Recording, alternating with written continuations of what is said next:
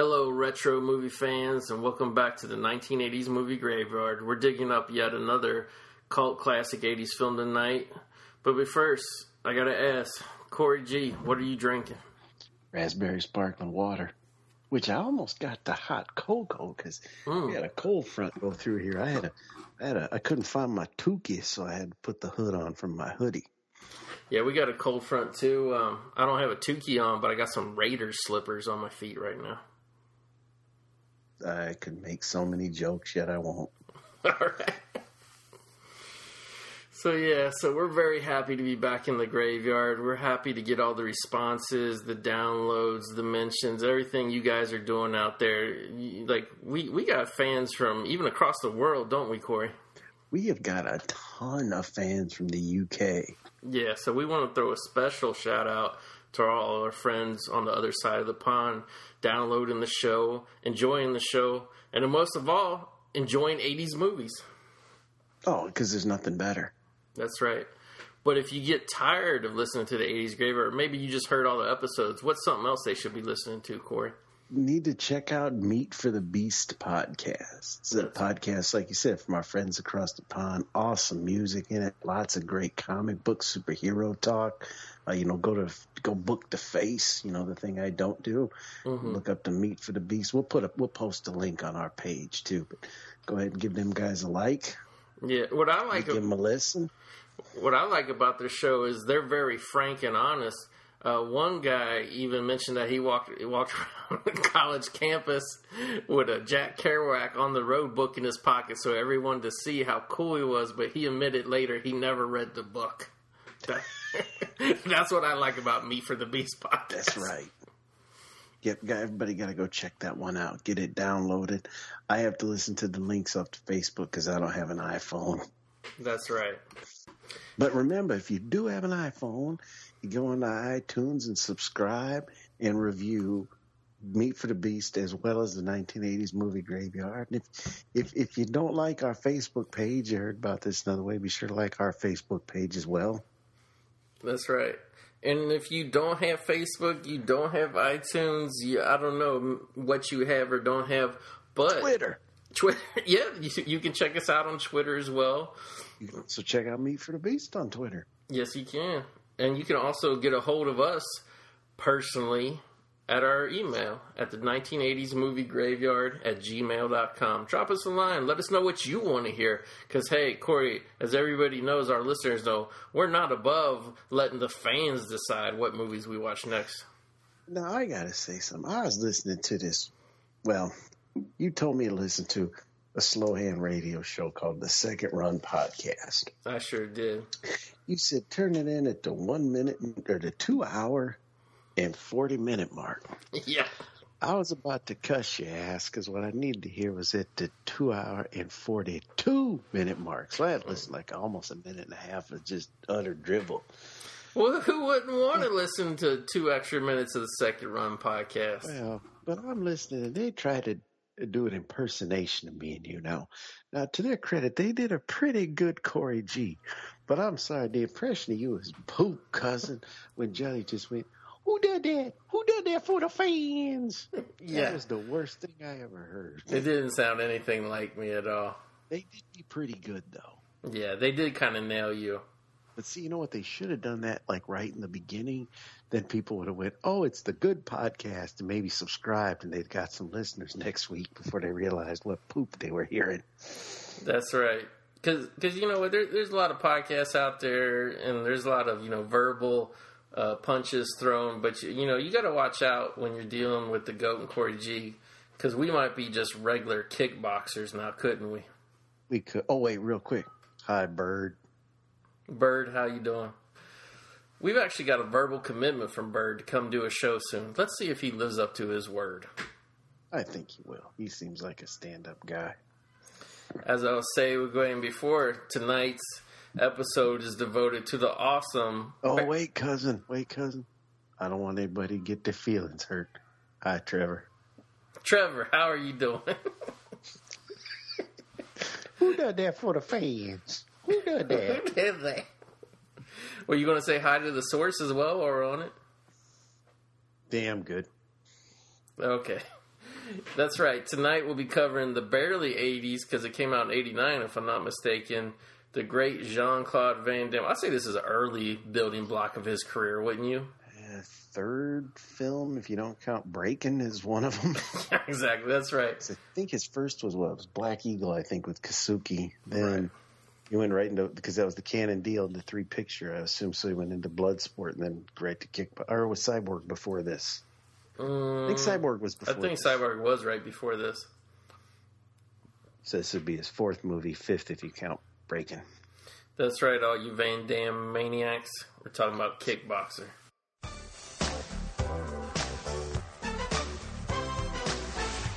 Welcome to the exciting world of the movies. Smoking is not permitted in this auditorium. It's the law.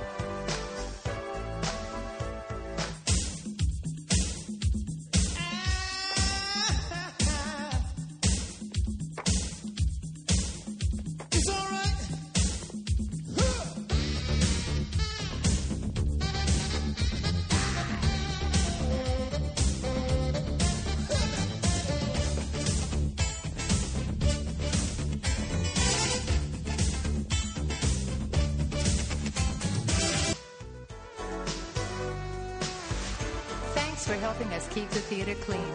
As you exit the auditorium, please deposit litter in trash receptacles in the lobby. Please be considerate and don't talk during the show. Supposedly this played in theaters, but it didn't play around here. Yeah, I saw Cyborg was the first Van Damme movie I saw in theaters, and I didn't even know who Van Damme was. I just saw it was about a robot, so I went to see it.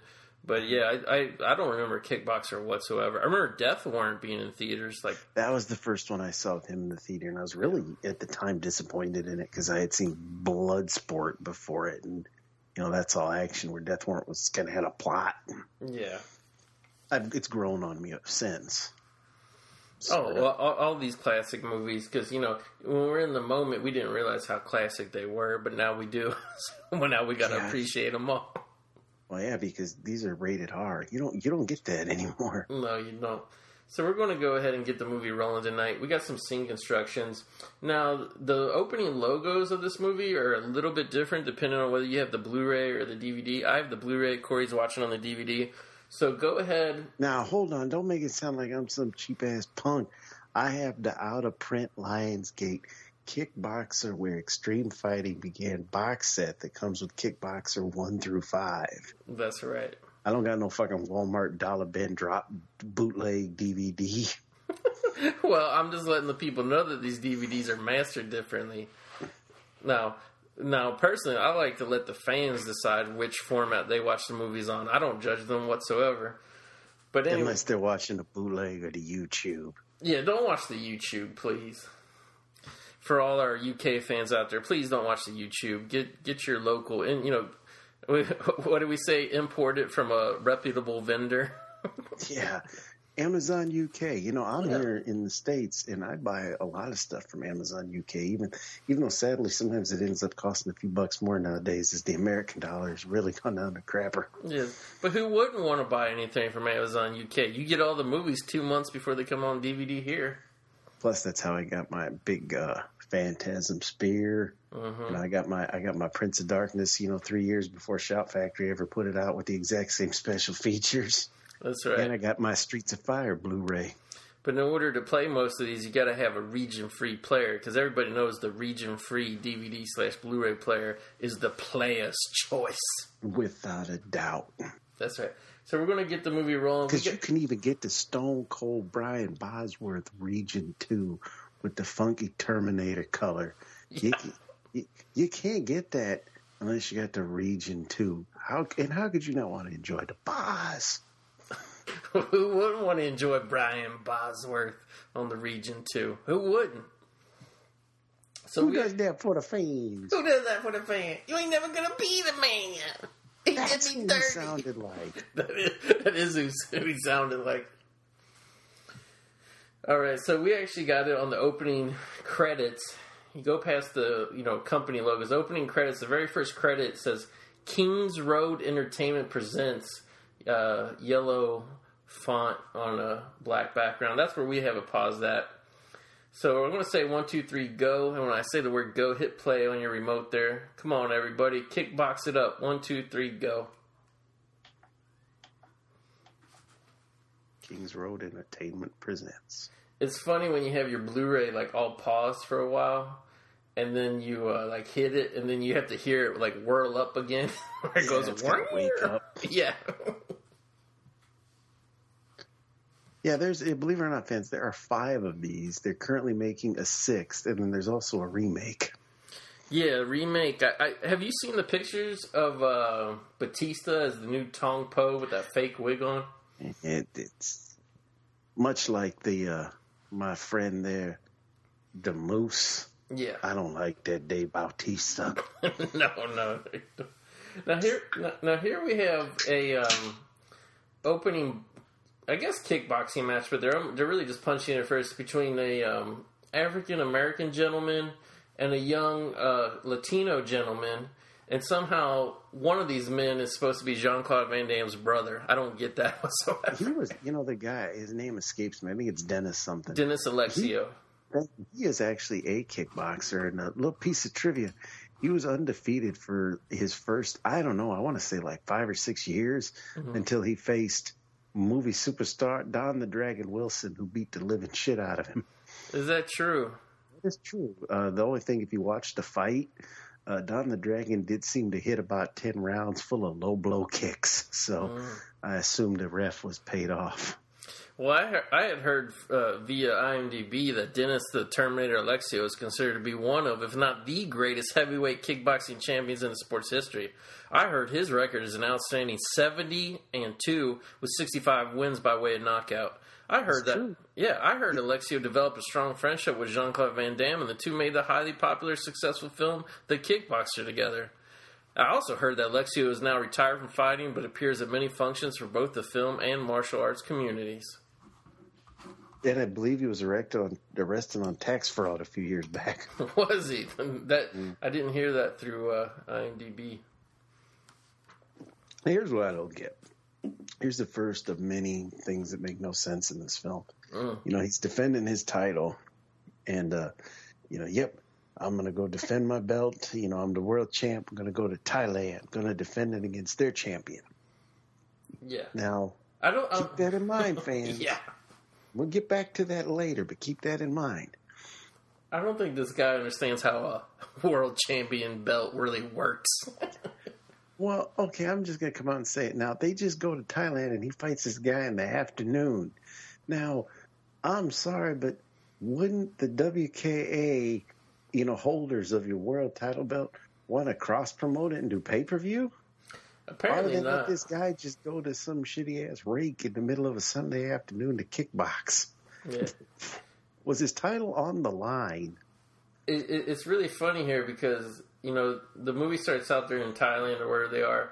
They're actually, it looks like they're touring the filming locations for Mortal Kombat, and about 5 years before they shot it.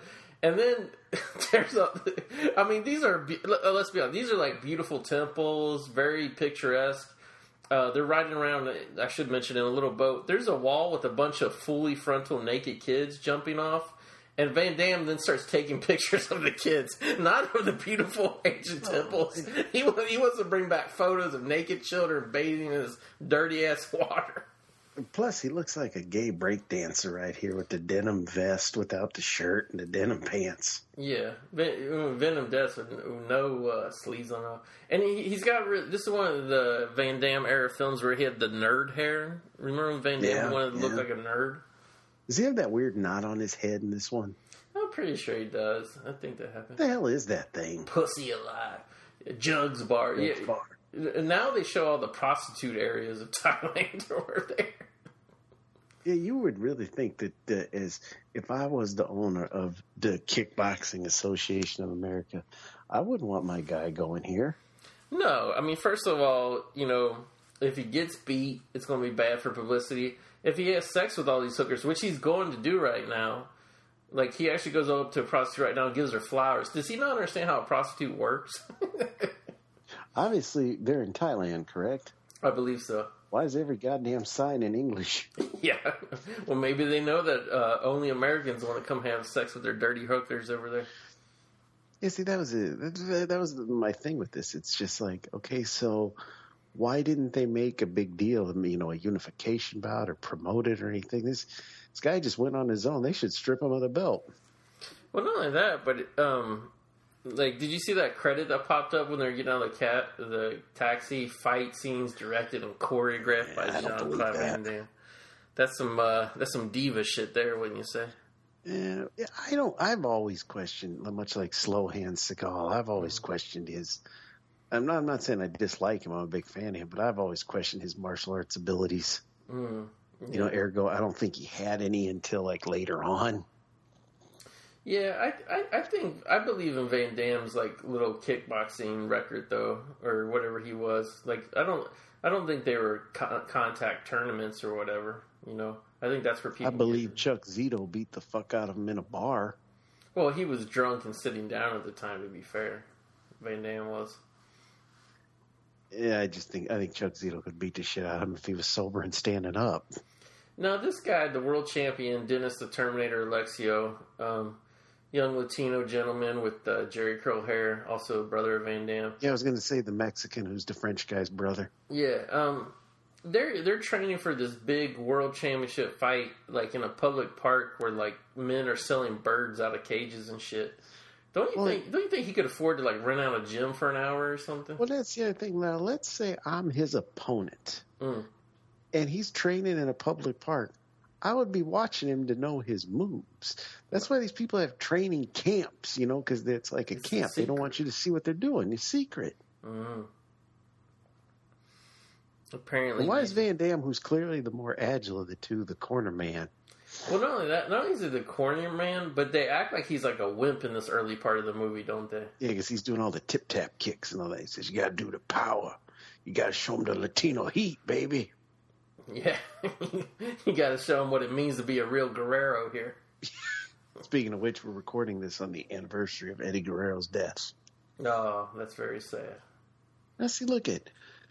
Okay? Bangkok. Why doesn't it say, like, it just says, welcome to the stadium. Why doesn't it say, the American Pig versus Tong Po or something? See, there's nothing going on here. And it's a shithole.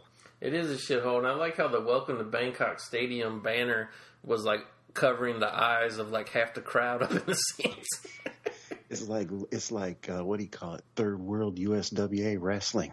Yeah. I will tell you, after I saw this, I did start taking Thai boxing here for a little bit just because I got fascinated by how they fought. Really? Mm-hmm. But if you ever watch, like, the Thai boxing and all that shit, it's like guys that are fighting in the ring right now. It's these little skinny guys. Yeah, they're real. I would say, what's that guy that Paul Walker beat the shit out of? The elephant dude. Tony Jaa. Tony Jaa, yeah. He's about buff for a Thai boxer, so to speak. Oh, yeah, they look very malnourished. You know, I'm not going to lie to you. I'm glad this guy gets crippled.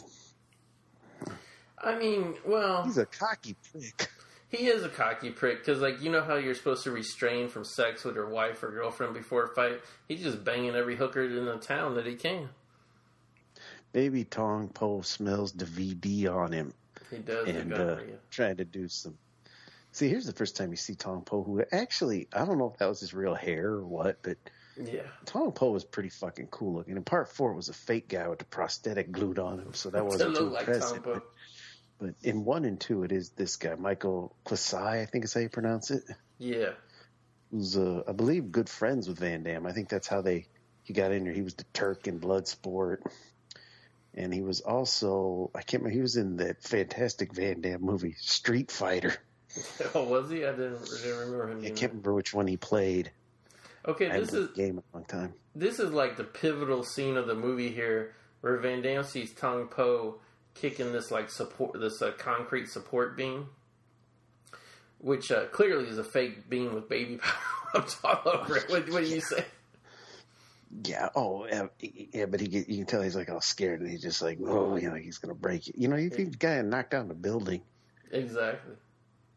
And look at this guy. Where my ice? Where you at? Because Van Damme's telling him, you know, look, your Mexican ass is going to get beat. Now, I have to say, like, Van Damme's acting, this is the best part in the entire movie where he's like, Eric, don't do it. You didn't see this guy. He's fucking crazy. He's just kicking the thing. Like, kicking it over and over. He's fucking crazy, Eric. Like, it's just like, it's like the worst, Frenchiest. It's like the height of Van Damme's Frenchy accent. See here, the guy was kicking it, and the plaster was falling down. He's like so excited to be telling his brother this. His brother don't care. He's just like... his brother's he's already trying to put like ice all over him, make him a little slipperier in the clinch. Yeah, I was wondering why you want to make your muscles cold before a fight. I didn't get why he's putting ice water all over him. So think about it. If you're all soaking wet and I grabbed you, you'd slide off easier. Right, but wouldn't your muscles be cold though? Wouldn't you want hot water on you? Actually, I would just put oil on myself, and that'd be real slippery. You'd be like Seth Rollins. Yeah. Shoot baby oil up your chest hair. Got hurt. Yeah, his knee fell apart. I think it had something to do with the fact that he's a shitty WWE wrestler, but I'm not sure. I can't believe he's a wrestler. I mean, he's what, maybe about 190 pounds? These guys are little nowadays. Yeah. They're like children doing gymnastics in the ring. Okay, what do you think about Tong Po praying in the ring, considering he's such an evil man? He's praying to his God, which, that's not the God I pray to, so yeah. Probably some witchcraft shit. He's probably for some reason, all the people that pray and do things usually end up raping and killing later in the movies anyway. Yeah, I think he's praying to Bill Zebub, the guy who made Ant Farm Dickhole. I don't know what I don't know. Is that his real hair?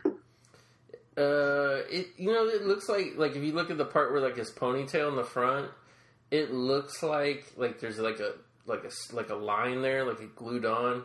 And I have to think, for your hair to get that long, like you'd have to grow your hair really long. I don't think you would want to shave 3/4 of it off for this shitty movie. You'd have to be doing that from like childhood or something. Well, then again, though, I guess when he takes it out, it would cover it. Yeah, I think he probably shaved the top and they clipped an extension. We should have paid more attention to Bloodsport to see if he had long ass hair in that. I think he was bald in it.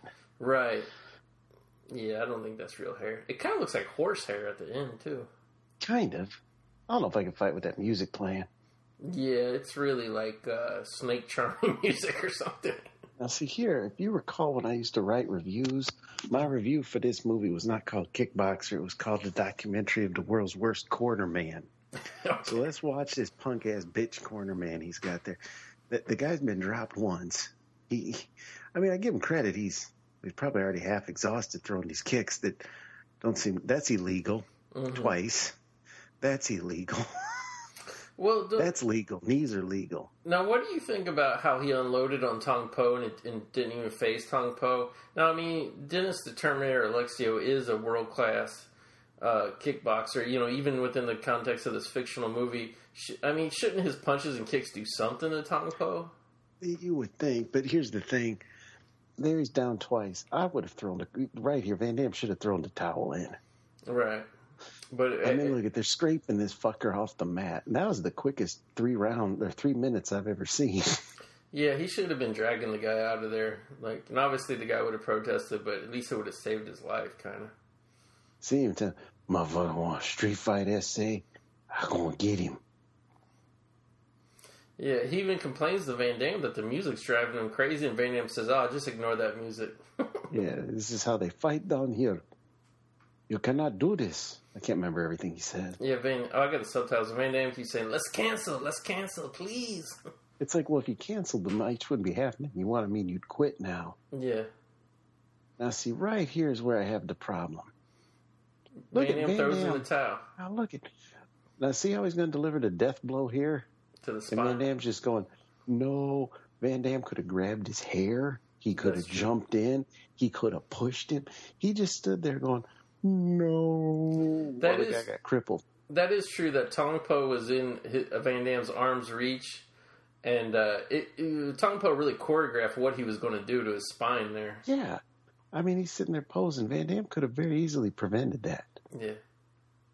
I like when Van Damme tried to crawl in the ring and confront Tong Po, and he's like, asshole! Asshole! I was like when Tong Po ripped up his belt. Yeah.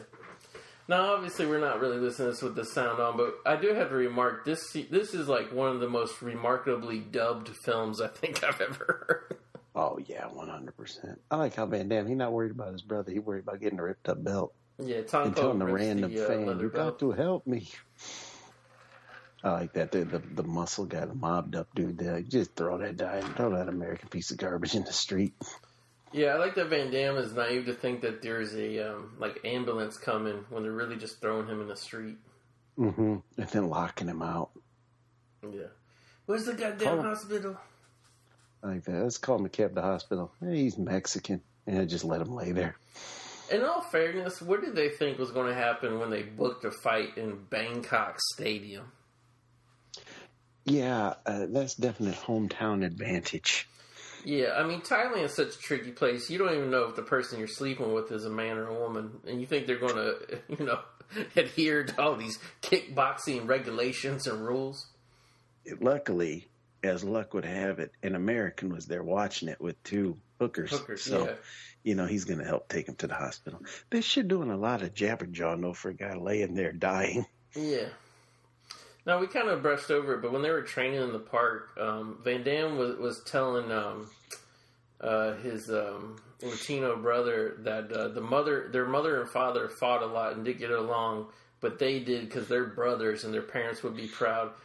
Now, okay, was this a situation where, like, Van Damme's mother was once married to that guy's father, and then Van Damme's father was once married to that other guy's ex-wife? Like, this had to be some really fucked up genetics to make a Latino older brother and a French Belgium What makes even less sense then is that you find out they have a third brother in the sequels played by Sasha Mitchell, who's completely from white. Texas. Yes, and American. And what I don't get is in that one, he talks about how he didn't want to ever go to Thailand because that's where his brothers got killed. They must have been a falling out because you think he would have flown over here when he heard his brother was crippled. Well, to be fair, if you look at like the timeline of when the first Sasha Mitchell Kickboxer film came out, and then when this movie came out, Sasha Mitchell was probably like 15 when this happened. I'm just saying, you think they would have at least. Never mind. But you got to admit, the Sasha Mitchell ones are better. I've actually never really... I think I've seen part or two, but I never really sat down and watched them. Fans, I actually saw the whole Kickboxer quadrilogy is available. This is late November 2015 as I'm recording this. They are all available on Netflix streaming, so you can get caught up there if you have that service. The best one is part 4 with fake Tong Po, but that's got the best combination of fighting scenes. It's almost like Bloodsport. Well, from reading the synopsis, that one sounded like it was completely different storyline. If you watch them all, it follows. Yeah. Part 5 is kind of Yeah. Now, what do you think of this medical diagnosis here that his brother will never walk again, and the Van Damme keeps grabbing the doctor? Do you find this... where he keeps saying you got to fix him? Yeah. I think he's an idiot or he's in shock. Yeah. Oh, I'm sure he's in shock, but I mean, do you think this doctor, these guys come in boxing clothes and shit, do you think he really cares if this guy walks again, this doctor here in Thailand? Probably not. Yeah. But in all honesty, if someone breaks your back, there's not much a doctor can do for you. Yeah, that's true. So it puts you on one of those beds where you can't move for 6 months, huh? Yeah, because his brother must have been laid up in this hospital for a long-ass time. Oh, yeah. There's at least a dozen training montages that his brother sleeps through in the hospital. I wonder if the American Embassy got involved in this. I'm sure the American Embassy probably declined once they saw how stupid these guys were. Well, and they're probably like, okay, well, one's French, one's Hispanic. Get out of here. They're like, why are you at the American Embassy again? This hospital doesn't even look like a hospital. That looks like an abandoned high school. You ever seen a hospital look like that, empty a corridor? No, I didn't. Because the waiting room looked like it had like a futon for you to sit. Yeah, you when you watch this, you can clearly tell that this one probably was filmed over in Thailand, I would assume. Oh, yeah. I mean, those were real hookers that they were walking by on the street. You could tell earlier. Oh. And then wearing the pleated pants there.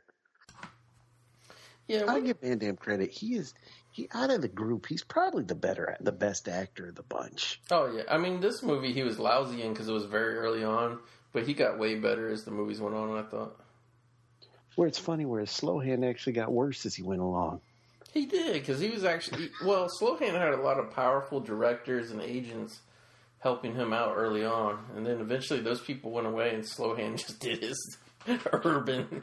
I can't tell if he got worse in his acting or if he just got lazy. I think he got lazy as he got older, to be honest with you.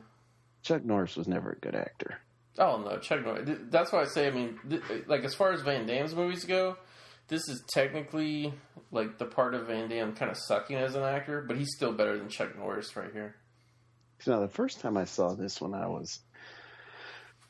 think I would have still been in school when this came out. I was still in high school I was in high school when this came out. I was kind of almost bored with it the very first time I watched it because I was used to blood sport. And now you don't really get another fight here for a good 40 minutes.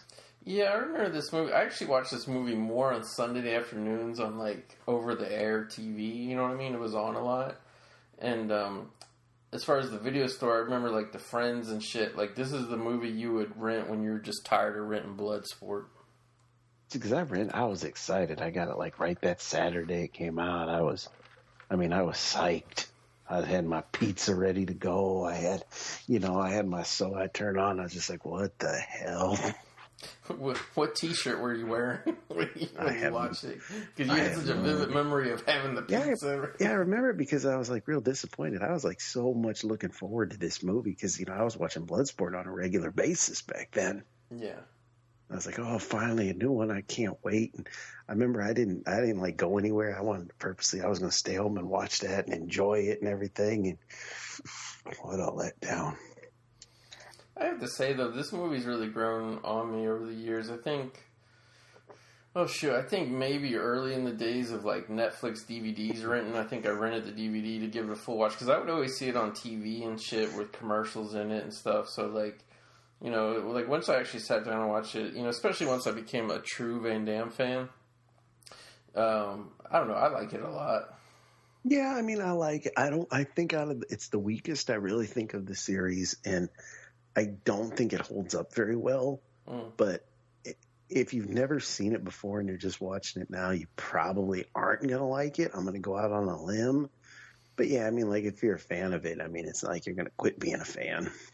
Well, like, also, too, I feel like this one, there's a lot of little touches that Van Damme put in it to make it autobiographical, like that training scene at the park with his brother. He was talking about how he took ballet first, you know, all this, like, which is all real shit that Van Damme did. And, like, this scene where he's, like, wandering around looking for a gym to train him and shit. Like, I think all this is kind of loosely based on Van Damme's young life as, like, a teenager, you know? It's like how they'll keep laughing at him. Yeah. And they're, like, little scrawny kids that he could probably beat the shit out of. Now he's being stalked by that guy. Yeah. Do you think Van Damme could have fought and beat the shit out of all them skinny 12-year-old Thai boys in there training? Like, all of them at once, like 50 of them. No, if they jumped him, I think he'd have been fucked. Because they kind of established early on he was a bitch. Yeah, but I don't know. I mean, look at how scared he was of Tong Po. He went running because some guy was kicking the fucking wall. The wall ain't going to hit back. Slowhand would have been up in that shit. Didn't see him. He's like kicking the beam like crazy. Huh? I don't think he has the knot yet, or if he does, his hair's covering it. Well, see, I think that's why he had that nerd hair that, like, all sweeped over. Which that's like a haircut right there when you're so young that, like, not only do you have a full head of hair, but you have, like, baby hair. You know what I mean? It looks like Van Damme has, like, a head of a 3-year-old kid in here with this fucking fluffy, stupid hair. I can't throw stones, cousin. Yeah, I can't have hair like this. I can't have this, you know, fluffy whatever. Baby hair. I don't have hair. But you did have hair one time. I did. Just like Johnny Depp has the nice hair. He does. Van Damme's not, he's not really balding, but he has like really strange hair. He's like crackhead hair now when you see it. Well, I don't think he's all there, to be honest with you. He's manic depressant, isn't he?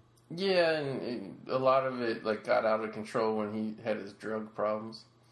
Did he have like a 5 gram a day coke habit or something? Yeah, Remember, it was, like, according really to him, crazy. I don't know. Now, this one girl that's dancing like super fast, she actually has some nice jugs for a Thai ladyboy, don't you think? Yeah. Most of them are just kind of flat up and down. I wouldn't bother with, but there was one in that bunch there. I like how he's looking for somebody to help avenge his brother's death, and this guy takes him to a titty club. Yeah. And Van Damme even tried to say something like he didn't want to go in here, and the guy's like, I don't go to raunchy clubs anywhere, like, meaning this place is like class. Well, they almost make it out like he's asexual. Yeah, that is true. The Perrier water. Perrier. Are you still going to stand by your assessment that Van Damme's a wimp in this when he's drinking the Perrier sparkling water? I'm going to have to because they're in this titty club. And he's downing them like they're beers or something.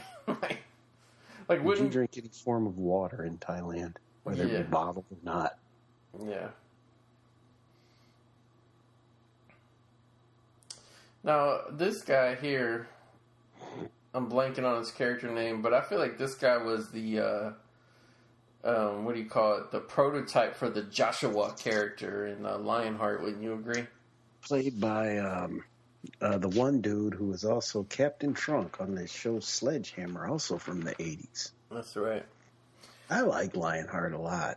I do too. I really want to do it, but the only problem is for this show. But the only problem is it came out in 1990. Imagine one day, cousin, if we could talk about a movie that came out in 1990. We might have to do a spin-off if this takes off. So you hear that, fans? Who did that? Who did that for the fans? Who did that for the fans? If you let us know, keep getting the likes up, keep getting the downloads up, we might start to spin off of that 90s show. That's right. I was thinking of 90s show names the other day. Did you have any good ones? Well, for some reason, the 1990s movie Mausoleum keeps jumping out to me. But I don't know if we want to go with 2 deathly themed names in a row. Maybe we could do something like a little more just lively, you know? Yeah, I was thinking of It's the 90s Show, boyo. Yeah, I don't think that would fly. I think the 80s movie Graveyard is a good title. For some reason, people gravitated to that. I think it's important to have the right name, so we might have to, wait till early 2017 or so until we have the perfect name to launch a spin on. 1990s movie drive-in. That's actually pretty good. Better copyright it now because I'm sure some fucker's going to steal it for next week. Yeah. I just gave 19 podcasts a name for their new show. I know. We could always call it the 1990s post-movie eatery. Ah. That's pretty good. And then we could have Bird as a co-host and have him just eat into the microphone while we talk about the movie. Hi, Bird. Bird, by the way, but Bird, I'm going to give you, let's give Bird a phrase word. Let's see. How about skeleton? No. How about squirrel monkey? Bird, if you send us an email with the word squirrel monkey in the subject line, I think I'll PayPal you $20. Oh, you can't beat that, Bird. Now, nobody tip him off. No, nobody tip him off. Well, the reason I'm bringing this up is Bird told us he listens to the show, and then we would ask him what episodes. Yeah, if you recall, he said I was his favorite podcaster. Then the only episode he listened to is the one I wasn't on. Exactly. It makes no sense, Bird. Might I add, fans, the episode I wasn't on due to previous commitment is the lowest rated episode. I'd like to thank the fans for their support. That's actually not true, cuz. If that makes you feel better. In this story, it's true. Yeah. So yeah, Bird, send us an email at the 1980s movie Graveyard with the title Squirrel Monkey in the subject line, and you'll get yourself for free $20 via PayPal. Buy you some steaks. Yeah, some steaks. Van Damme's tied up in a tree outside this shack because they dropped him here to where you meet Zian, who's going to train him in the art of Thai boxing. Yeah. Zian stuck around. He was in part 2 and 3. Oh, was he the same actor? Yeah, same guy. Yeah, Dennis Chan, I think's his name. Yeah. I have to say, Zian, or what his name is, he's very much the typical, elder Asian martial arts teacher in this film. I saw him in a handful of movies. I always deemed him as the guy that was Mako was busy. Mako had a very interesting career. He always seemed to play a guy who was in the corner of the room while the main scene was going on. You ever notice that about Mako? Yeah. I always liked when Mako wore a toupee, too, because there's always like a big flat top for some reason. Did Mako have a toupee with that? That wasn't his real hair? He had a toupee in A Dangerous Place. Mm. That's the movie where the evil Tiger Claw karate gang is led by Corey Feldman. Oh, wow. I have to see it. Okay, what do you think of Jan flying through the air here and, kicking Van Damme in the face? That was so fast. Do you think there's any way that was real? Oh, God, no. That was also, one of the worst things I've ever seen. Because when you say he kicked him, 4 times in the face, he jumped up, kicked him, 4 times in the face before he then landed. Yeah, it's not well, I'm not saying it's not possible, but that was clearly a bad effect. Do you think that was a mannequin, leg that they just swung? A puppet foot they were swinging, yeah. They got what was left of the dummy from Reform School Girls. Because as we know, dummies are really rare. Hey, let's use this. Reform School Girls climbing the charts, as is Sam Kerr. That's right. And we want to say thank you, fans. Because we actually let the fans decide which of our shows they download the most. Who does that for the fans? Who does that for the fans? Bobby Boucher, who does that? You're a new show, fans, and we gave you a special episode on Halloween. Now we're giving you a special show on Thanksgiving, and we promise we're even going to give you a special one on Christmas. So instead of having to listen to your in-laws and your family run their mouths all day, you can listen to a show with people you actually like. That's right. I thought we scrapped the special Thanksgiving Day show, though. This is the Thanksgiving Day show. Oh, it is? Okay, yeah. Remember? I thought you were talking about the other special Thanksgiving show that's been now deemed a special Valentine's Day show. They got pushed to the Valentine's Day show. Okay. Yeah, this is because... Remind me after the show, I got to get with you. I got something real special for Arbor Day lined up. Oh, nice. I know that's going to go over big. Because, who doesn't want to spend Thanksgiving Day with Van Damme, who's being thankful for his brother getting to walk again, supposedly? I just think it's creepy how happy he is when he sees these little dirty Thai kids. It goes back to when he was taking photos of them naked. Yeah. Yeah, I don't... Another thing I don't get to, it's obviously hot, yet he keeps walking around in long-sleeve shirts. If I was him, I'd be walking around in my underwear. Yeah, did you ever notice Van Damme was always, overly dressed in movies? He would have, always take, a long-sleeve shirt and then try to roll the sleeves up.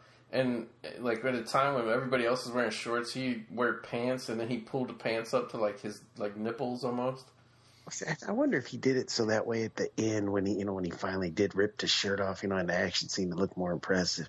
That could be. He hides his body until the time is right to impress you. Now, see, here's the weird subplot that makes no sense. These gangsters, or these two toughs here, they work for a gangster that also employs Tong Po, right. And they're shaking down local merchants who never have any customers. And one of them is this girl whose name, Mai Li is her name. She's Zian's daughter. Isn't it funny how Van Damme walks up and says, this is fucking a what do you call this, a hut in the jungle? And he says, Is this the Mai Li store? My favorite line is when Tong Po, I better not say it. Should I do a spoiler? Oh, yeah. They've already seen the movie already. When Tong Po beats the shit out of her and rapes her, and at the end he you bleed like Mai Li. Mai Li a goo fuck. Because the emphasis is good. He's she goo fuck. You would have think Cannon would have done a crossover with this and brought Bronson in once she got raped. Oh, he was probably outside the window watching. About time, boy. Do you think he actually tipped Tong Po off to where she was? Well, think about it too. This place is such a dirty pit. He probably could never figure, where should I change my clothes? There's so many possibilities. Yeah. Excuse me, Miley. Do you in the Miley store? Hey, boyo, do you have like a bathroom that all the kids here have shit on the walls on? I got a nice 3-piece suit I want to lay all over the bench and the sink. It's kind of hot for a Tukey. What should I put on? I could see him going up. Is this the Miley store? Let me show you these pictures. This is what your store would look like in bamboo. This is what your store would look like in grass. This is what your store would look like with wood. This is what your store would look like decorated like a shit house. Please take the back alleys on your way home every night while I follow you. Now, did you notice that there was like an old man smoking a pipe in the corner at the beginning of this? Oh, here he is again. He's right there. Like, how come nobody ever... Like, there's always an old man doing that in these movies, like when somebody's getting robbed and shit. How come they never rob the old man? They always leave him alone. When in America, it's always the old people getting robbed in real life. Oh, well, here's what I don't get. Van Damme's trying to help her out by junking all her products. Yeah. I just want to know why they were shaking her down. She has no business. Exactly. Well, I think it's just that every business gets shaken down by Tong Po gang. Now, is it by Tong Po, or is Tong Po just work for that guy too?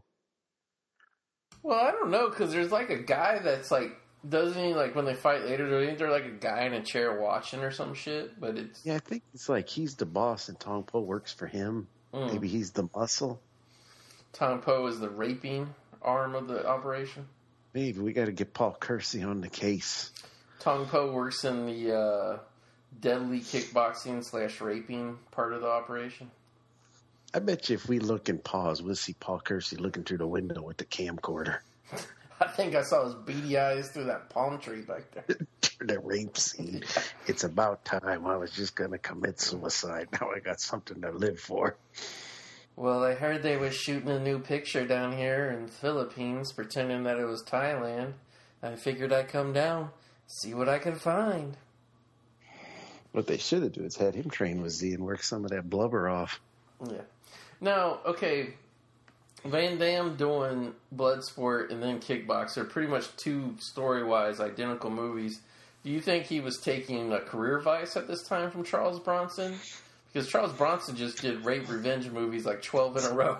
Yeah, that could be, But, I guess with a lot of these action guys, the formula works. Somebody gets killed, you go out for revenge. Yeah, I remember when I got this Blu-ray, like, whatever, a year ago or whatever, and I was excited just to watch it in high def. I made my girlfriend watch it with me. And it was like one of those things where, like, the movie was so simple that, like, it actually just worked better because it was simple. Like, whereas most movies are just so one note, they become a little boring. But just this story being so, like, one track minded, like, it actually made it work, I thought. The thing I want to know is, why are they making him wear those rags to train in? Yeah. And, like, this scene also gets a little weird here.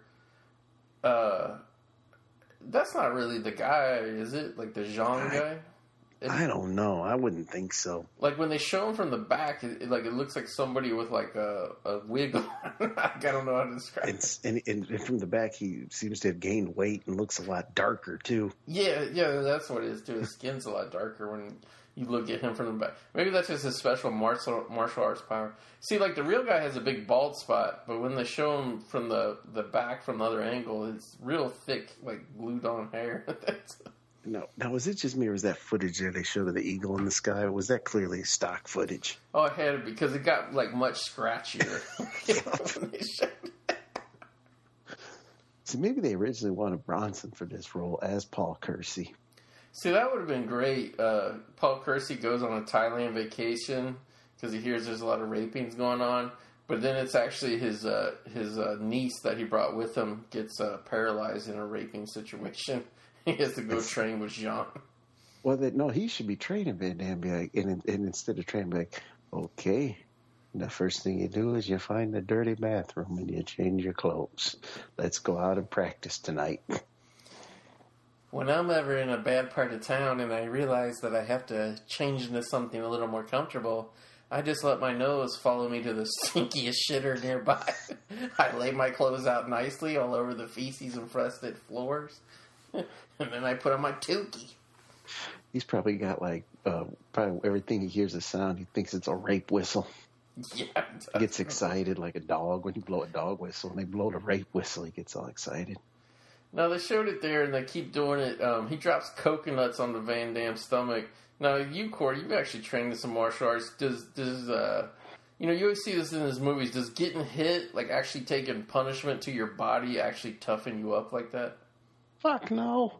No. That's what I can break a coconut, though. Yeah.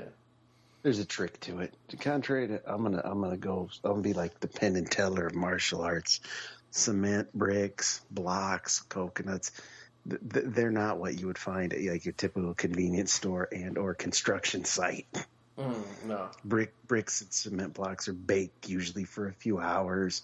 Coconuts are dried and sat in the sun. And if you look, when the guy breaks the coconut, you hold it a little bit just above the center before you come down and palm it, because as you're palming it, you're also knocking it to the ground at the same time. Right. I'm not saying it's a magic trick. You got to train your hands, of course. That's why my hands feel like fucking sandpaper if you were to touch them. But yeah, there's little tricks and stuff to them. Well, there's clearly a technique to make it work. Now, it took me forever to learn to hit the bricks and just blow up the bottom one. Yeah, what's that supposed to be about? That you're redirecting your energy, your force, or whatever? That's the dim mark, the death touch. No, I learned it from an old Hispanic down in Thailand. Oh, did you? Now, what would that do if you did that to a person? Like, if you hit them in the head, then their feet would hurt? Well, you would think, because of the way it is, if you hit them in the head, it would kill the person behind them. Okay. I mean, if you really think of the logic of it. Now, here Van Damme's having dinner with Miley and her uncle, Jean. Is it the uncle or the father? I don't know. Yeah. Zian. I think he's the uncle. They're having dinner here. And the way this story is laid out, because, he doesn't really meet any good, nice people in Thailand until he goes to the jungle where the people are, I guess, more poor or whatever, or living more simple. I feel like this movie is trying to rich people in town that are running around naked, bathing in dirty water. Yeah. Well, not them, but I mean, in the streets and shit. It seems like they make it seem like in the city, everybody's just a dirty hooker, hanging around staring at you, want to take your money. But then if you go out, just simple hillbilly poor farmers. Yeah, if you go out to the farmers, they wouldn't take advantage of a young French Belgian motherfucker at all. What's truly sad is the people living out in the jungle are actually cleaner than the people in the dirty city. Yeah, that actually is true. Yeah, she just called him Uncle Zian, so it is the uncle. Okay, he's got a shack in the middle of a jungle. Where's he got a bathroom and running water? How are they so clean? Maybe they bathe in the river or whatever, but just because it's a countryside river, it's not all brown. Now, cousin, what do you think? This scene to me looks like it was shot in daylight and then turned blue to look like it's almost nighttime. It's really lit. Yeah, because you can kind of see where. I can see where you get that. Because when you look through the leaves there, when it's behind him, you can clearly see the sun's out. Yeah, and not only that, but if you look at their face, there's still highlights of light on their faces as well. See, and I've never seen the infamous Night 90 Blu-ray where every night scene is supposedly blue. Yeah. Well, it's just really the days. It was actually the whole movie, but I guess the director of photography and Savini claimed they were looking for effect, kind of what you see here, but they ran out of money, so they didn't have the money to color it the right way. So when they did the Blu-ray, they did it, but yeah, they went kind of overboard. But I have to be honest, because that was a real bone of contention with people. People really hated that transfer. I still rather watch that transfer than the DVD, because the DVD of that movie looks like shit. And then people are like, well, you can get the Voodoo download with the original coloring. But that print looks like some grindhouse shit. It has scratches all over it. See, I didn't get that. I didn't get that when it came out. I don't think it's getting reissued by any studio anytime soon. So, if there's any fans out there that want to give me a Christmas present, feel free to give me a Night 90 Blu-ray. Yeah, if anybody happened to have a pile of like 6 extra copies laying around, send Corey G one. I'm sure there's people out there that got 10 of them. Oh, I'm sure. There, last time I looked, I don't think anybody was really paying the going rate, but the scalping prices are like up to 90. Because I think it's right around 100, I think. But yeah, I'm not seeing any takers on that though. No, yeah, I've seen them go for like 60. Fright Night, I think I see right around 100 too. Yeah, I'm pretty confident that's going to get issued by a studio though. Well, there's like that German release or some bullshit, but the thing about it is it costs the same as the expensive version. Christine, they did everybody. It did them dirty. They did me real dirty on that. I got that for $9. Yeah. I had to, well, I didn't, but somebody out of generosity as a Christmas gift or whatever it was when it came out, maybe a birthday gift, because I had missed out on it. Later on, they had a sale where you could get a copy for free, but you had to buy $100 worth of terrible movies. So technically, my Christine cost $100 from the company. This is some medieval training right here. Yeah, it is. I bet Paul Kersey, if he was watching from the jungle, that's a good raping device. You see, boy, this is a good one. You get their legs spread, and then you go in for the real damage. That would make you learn how to do the splits, though. Yeah, do you think that would just tear your hamstrings, or if it would really, like, improve your agility? I think, truthfully, it would tear your groin. Yeah. I mean, because he's not really doing the splits. No. The splits are a straight down drop. He's just pulling this guy's legs in half. I know. And that's his brother who's suffering from fever. Yeah, just because you break your back. Now, is he suffering from fever because he broke his back, or because the cheap opioid medicines that they give? He's got some kind of staph infection.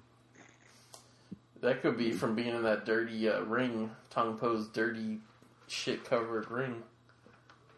Yeah, maybe that's where they bathe right there. That's the family bathtub.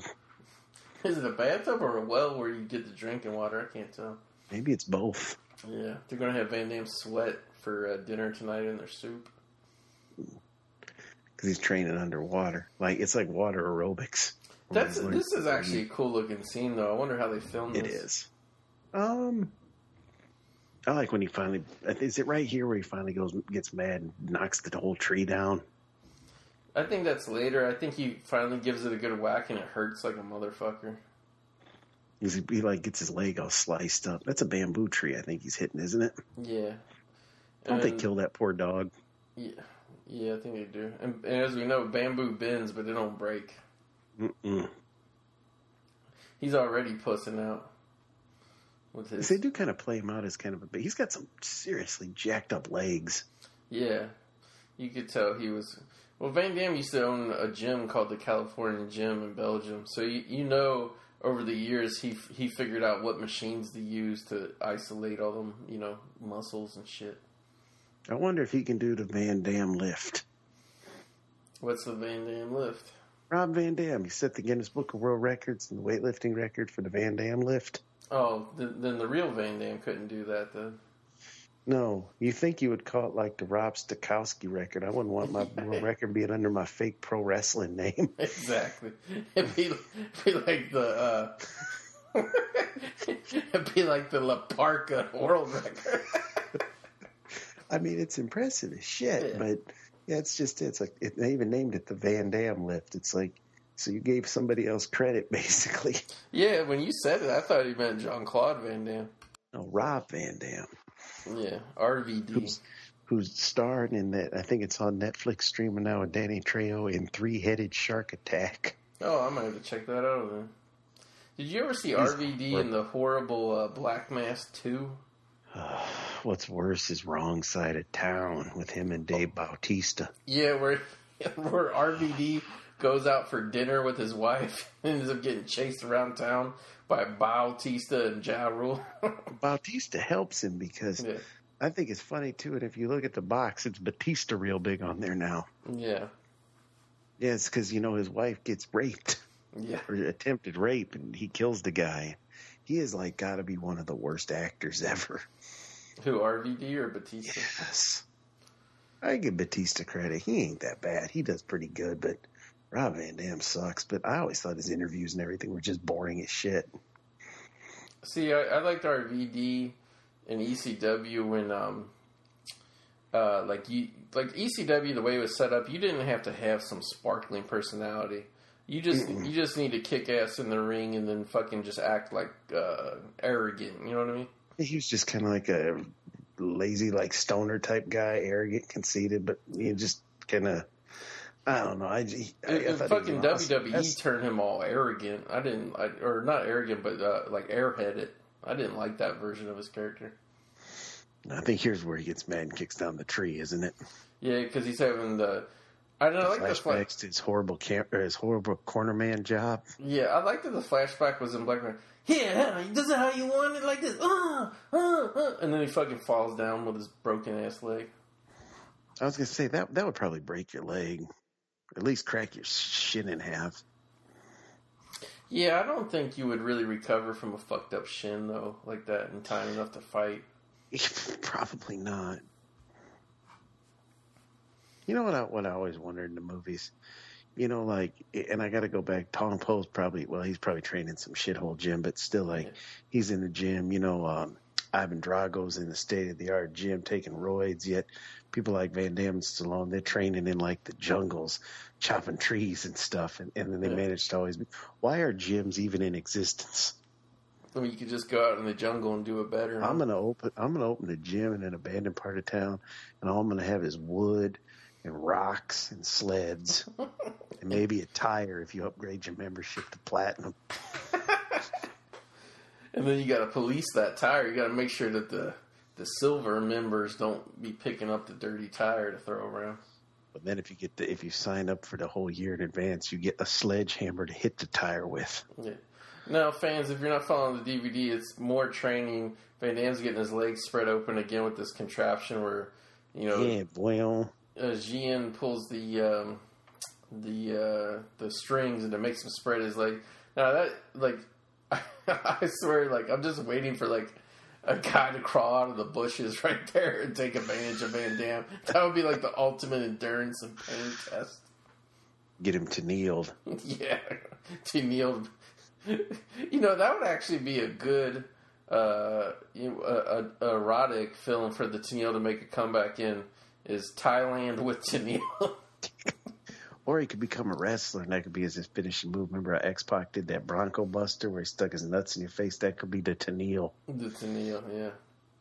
Van Damme always had I don't know if they had to, you know, maybe do different takes or something. He always had a beautiful spinning back kick. He really did. I think it's the best, you know. Unfortunately, they didn't even really let him do it that awesome in Expendables 2. Didn't he, when he killed, who was the guy that he killed? What's his name? The brother of the guy from the Hunger Games. Or no, the guy from the Hunger Games. Thor's brother, Hemsworth. Yeah, Hemsworth. Liam. Yeah. Didn't he kick the knife into his heart? Yeah, he did. That was cool. And then he kicked Stallone twice in the final fight, but it looked like they just reused, like, the same take. It's weird when he kicks him twice. That suffered from being too dimly lit. Too iPhone shot. No, part 3 is just poop. Yeah, I mean, I don't know. I mean, part 3 is a huge disappointment, but I'm not going to lie, cousin. I liked it a lot more than most of the shit I see at the theater. Now, there was just a quick, like, I don't know what you call it, comic relief scene of the brother in a wheelchair in the hospital, and then the brother in the wheelchair grabs the nurse's ass. Like, where do you think Charles Bronson would come down on a guy like that? Would that get you shot to death? He would have crashed through the window. Yeah. Then after 5 minutes, when he got up, he would probably done something. Yeah. Here comes your favorite scene. This actually is my favorite. Okay, let's describe where Zien is taking Van Damme and what Van Damme's wearing here. Now, this is a bar that appears to be a boathouse on the river, doesn't it? It's a tough bar, too. You can tell these are all seedy-looking people here. Yeah. Like even except for that guy there in the acid wash jeans. Yeah, well, even the guys that are there with like their girlfriends are staring Van Damme up and down. It's like, are you here on a date with your girlfriend, or do you want to fight Van Damme? He's wearing like white pleated pants, but they're pulled up very high, like like past his navel, I would say. Yeah, Van Damme. And this weird that's so weird. It's a tank top, but it's got like almost, it looks like there's suspender straps there hooking it together. And yeah, I wonder if it is this pair of suspenders. The more I think about it, and then he's got the pants on over him. But it looks like it's almost like made out of like a wetsuit material or something. Because the back of it is just that's not a. I don't know what the hell it is. And now they're giving him all these kamikazes to drink. Yeah, it looks like a shirt you would wear when you was like on a jet ski or something. Or maybe like if you're working out. Maybe. It's very disturbing, this shirt. Yeah, I don't know. It's like a suspenders tank top type deal. And he's loaded. Yeah, Zian makes him drink all this alcohol here. I'm assuming see how his balance is. Yeah. Now, why didn't that guy punch Zian for grabbing his woman? I mean, Zian's basically pimping these girls here. Yeah, it really is. This girl is not much of a looker, I wouldn't say. I don't think any of them are. I don't even think My Lee is, to be honest with you. No, My Lee's okay.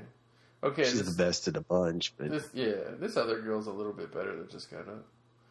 Now, we can't hear the sound, but this song is the lousiest fucking imitation soul dance song I think I've ever heard this side of fucking Breaking This song is so bad it belongs in a Tarantino film. It does. Okay, Van Damme's going. First soundtracks in history. Yeah, Van Damme's going now doing his. What would you describe this dance? He's shaking his ass. Like he's the hooker. You know what I mean? Like he's on Soul Train. Yeah. He's getting down, though. He is getting down, but it's very close. He does the splits. He's wearing cowboy boots, too, if I'm not mistaken. Mm-hmm. I always remember when Kevin Sullivan used to wear sweatpants with cowboy boots. That's kind of funny, actually. It's a great fashion statement. And here now these guys are coming after him. Yeah. Because Ian's basically saying, he's dancing with your women. What are you going to do about this? Yeah, and they all jump up. Even drunk, he's beating the crap out of all of them. They're all trying to break glasses and stab him. He's just beating the shit out of them. Well, and he's beating them up very slow, too. Yeah, he is. See, and that's the guy those two guys work for the guy that works for Tong Po. Yeah. Oh, this is Who the fuck builds their bar around a big hole? It's like a dock. Like you could like take a canoe into there and get up out of the water and start drinking right away. There's his patented double kick, when he jumps up. By the way, I love how Van Damme is like perfectly sober when he's fighting, and then he's instantly drunk when he finishes. Well, I think that took everything out of him. Yeah, but that dance was something else. To make yourself feel better, you take some more booze. Yeah, that dance really took a lot of, inspired a lot of what do you call GIFs on the internet. Yes, it did. I was looking for a pic to post on the Facebook page, and yes, I couldn't find a picture without it starting to dance. I know. Actually, in fact, on the Conan O'Brien show a few months back, maybe about 6 months ago, they had Van Damme on, and they actually played the same lousy song and got him to do his dance again. Now, what part does Van Damme play in the new Kickboxer remake? I have no clue. Is he the trainer? Is he the Zian part, maybe? Or is he just going to pop up for 5 minutes? I think he's the Zian part. Like, not Zian's character, but that type of role. Let's see. Because they got him, like, last minute for... Okay, it's called Kickboxer Vengeance. Yeah. And then the one Albert Punion has been making that gets pushed back every other week is Kickboxer City of Blood. Yeah. I don't put a lot of bank in that. Yeah, this movie's not going to do well. Batista plays literally Tong Po. Like, he's actually Tong Po. Jean-Claude plays Master Durand. So, obviously, that's going to be the Zian character. Gina Carano plays Marcia, whoever that is. And then Alain Moussi plays Van Damme's part. And then Darren Shahlavi, who I think is passed away now, Yeah, he passed away in January. He plays like the Latino gentleman. Is that the guy that like died in his sleep from a heart attack or something? Yeah, that's that guy. So how long has this movie been finished? Probably a while, because he died in January of 2015. Yeah, we're like 11 months later and the movie ain't out yet. Yeah, well, not only that, but it says it's coming out 2016. Maybe he finished his part, but they weren't done with the movie. Well, also, too, the tagline is a kickboxer's out to avenge his brother's death. So... maybe they didn't need him anymore. Yeah, I think that's what happened. And this is actually directed by John Stockwell. If that name doesn't ring familiar, he was actually an actor in the 80s. He played like the not the nerd, but the other main guy in Christine. And then he went on to become a director as well. He's directing this movie, but he's directed like, let's see, Blue Crush, Into the Blue, Turistas. I actually liked Into the Blue. Yeah. He directed Cat Run, which I never heard, but a lot of people say is good. I hated Turistas. Yeah, that was that shitty horror movie, huh? Yeah, with like killer plants or something. No, that was... No, that's The Ruins. Turistas was just like some people went on vacation and somebody was killing them, I think. That's right. We missed it here. Van Damme had his first kickboxing match. Oh, did he? And now what do you mean now did they? Where'd you go? Another room? No, I was looking at the Kickboxer information, cousin. He's calling out Tong Po now. Oh, yeah, this is where he shows up. He's like, I want Tong Po now. Which, once again, do they not have rankings or a matchmaker over here? I mean, even WWE wrestling has number one contenders. Yeah. Now, the black guy from earlier, who we haven't seen for like an hour in this movie, now he's Van Damme's corner man. And all the people are chanting Nak Su Cow, which is Van Damme's nickname. I have no idea what it means. Yeah, I think it's the white cow. That's a great nickname. It is. It makes you sound like you're a sacrificial lamb for Tong Po. Here's his brother still held up in the hospital. Now, Zamir, did you get the impression his brother was almost jealous? Yeah, I did. Because you would think the brother would say, no, don't do it because you're going to get hurt like I did. But it does seem like he's jealous instead. That's what Van has to explain. I'm stronger. I'm faster than I've ever been before.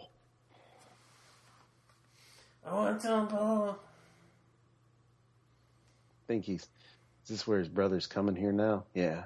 Yeah. His brother's not wearing shoes either. I think he might step on... Oh, never mind. Now, we're literally almost exactly an hour into this movie. And, like nothing's really happened in terms of, getting revenge yet or anything for his brother's crippling. So I think that was it, was the pacing of this was... the training and everything was kind of cool, but it was... the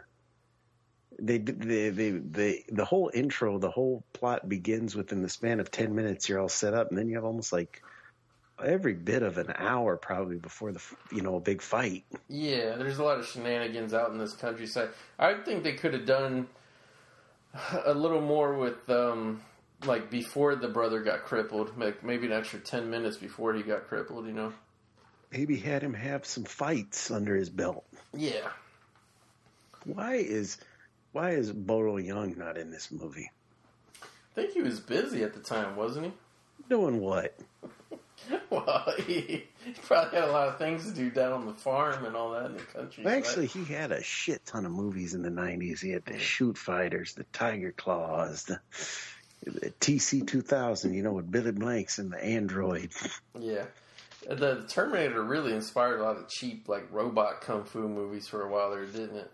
I'll tell you though, this is the 80s graveyard, but to me the best straight-to-video action movies were the early 90s, because that was when you were getting 5 a week. Yeah, that was during the... Do you remember when video stores first started and the first direct-to-video movies were homemade videotape movies? Oh, yeah. But after 5 or 6 years of video stores being really big and they seeing how much money you can make... Because those homemade shitty movies were making a couple $100,000. They realized if you spent $5 million on a direct-to-video movie, you can make $10, $15 million in rentals and selling tapes. You know what I mean? And remember the Blockbuster, they only would get like 1 or 2 copies. They call that Hot Single was the name of that big wall. Really? At least it was here. It's Hot Singles. And yeah, it was just like basically that was where your straight to video movies were. And yeah, I mean, but they were, I used to get them all. And I used to watch them. I have, huge collection. Unfortunately, they're not all on DVDs. So I've got like DVDs, laser discs, different regions. I mean, I've reaccumulated all of them, but they're all, the majority of them are Bloods. How many? I think there's 9 Blood Fists, for God's sakes. Ugh. Too many to keep up. But in all honesty, legitimately, the direct-to-video movies from back then, so some of them had higher budgets than like the actual movies in theaters now. Because I remember by the time, whatever that was, late 90s, when the Weinsteins did those Dusk Till Dawn direct-to-video sequels. Yeah. Those each had a budget of $10 million each, and they still made a lot of money. So that just shows you. The third one. You like the third one? I like the third one. I didn't care for the second one. See, I'm exactly like you. The third one's a prequel. I thought was good. I thought the second one stunk. I think the TV show's great. I've only seen season 1, but I did like it. It took me a while to get used to it, but I like it now. Season 2 is very different because there's so much now. We're past the movie, but it's very good. That girl is gorgeous too. That's on the show now? Yes, that was Santanico Pandemonium. Yeah, I'll agree with that. I thought for a second I thought you were talking about Mai Lee because Van Damme's kissing her right now. Yeah, making out in the jungle with the fake lightning. Yeah. Why is this movie rated R? I'm trying to think. Probably because all the hookers, wouldn't you think? Even none of them are naked. Even in the titty club, they all had on clothes. No, they didn't have clothes on. They had like pasties on their nipples, but you can still see their boobs. Still. Well, there is a raping. Well, what would be the judge of how bad that rape is? Okay, cousin, you're like me. You keep up with the new releases. You see the new movies.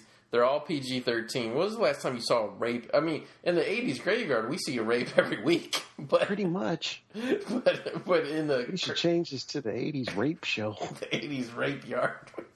But, yeah, in these PG-13 movies, I've never seen anybody get raped in a modern PG-13. No, hold on. I just watched I Spit on Your Grave 3. Oh, and that was rated PG-13? Oh, yeah, good point. PG-13 movie where someone gets raped. I'm going to have to get back with you on that one. I'm going to get the I-team to investigate. No, I'm sure in the 80s when the PG-13 first came out and the movies were like borderline R, maybe a rape scene in one of those, but not now, because PG-13 is like G used to be. I think the most famous rape scene is Revenge of the Nerds. Yeah, but the thing was that like people went along with it because that was a rape scene they fantasized about. Everybody fantasized about stealing a cheap Halloween mask and having sex with some other guy's But the girlfriend. nerd clearly raped her. Oh, he did. But it was funny back then. Yeah, it was a comical rape, wouldn't you say? Just like in Can't Buy Me Love. Human trafficking is funny.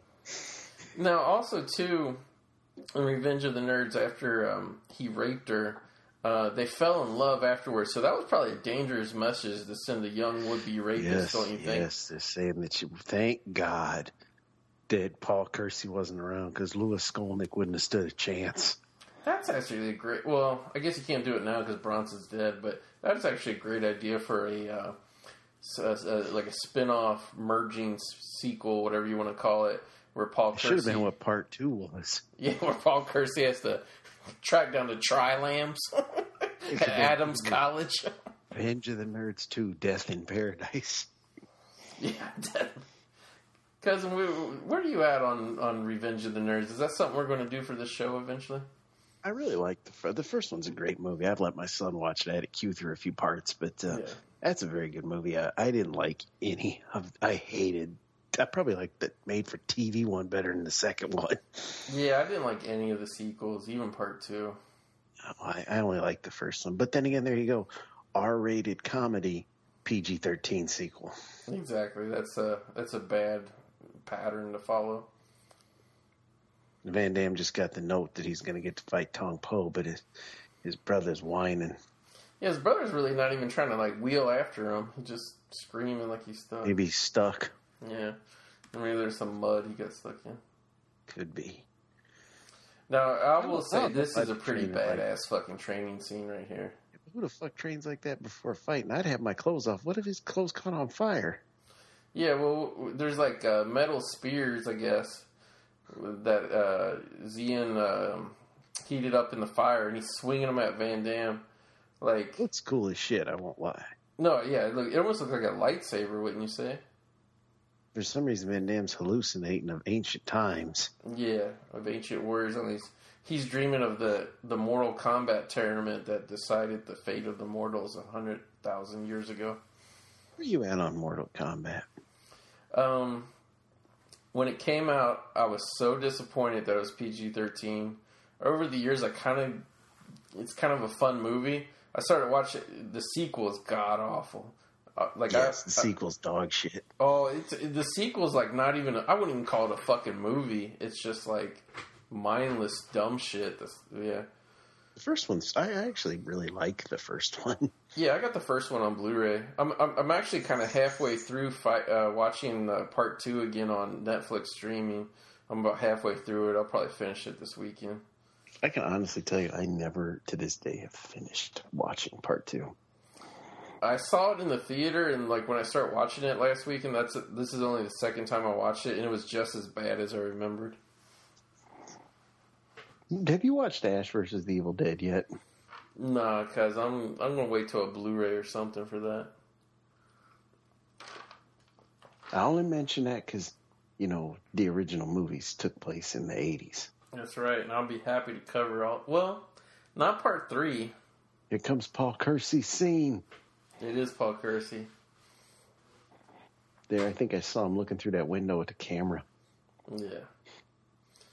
Now, Tong Po gets some young toughs and to round up Mai Li. And they bring her into, what would you call this, like a rape shed this is? I've said anything in an abandoned waterfront is, although he's got electricity and everything, he's like, that's his rape room. He's getting ready. Doesn't he have a mattress there? Now, what do you make of the scars on Tong Po's face? I can tell they're scars if he's just Vaselining up. Well, there's like a big gash over his right eye. It looks like a rubber scar. He knows he has to beat her up first. Yeah, I didn't really get that. You think you'd beat her up when you're done.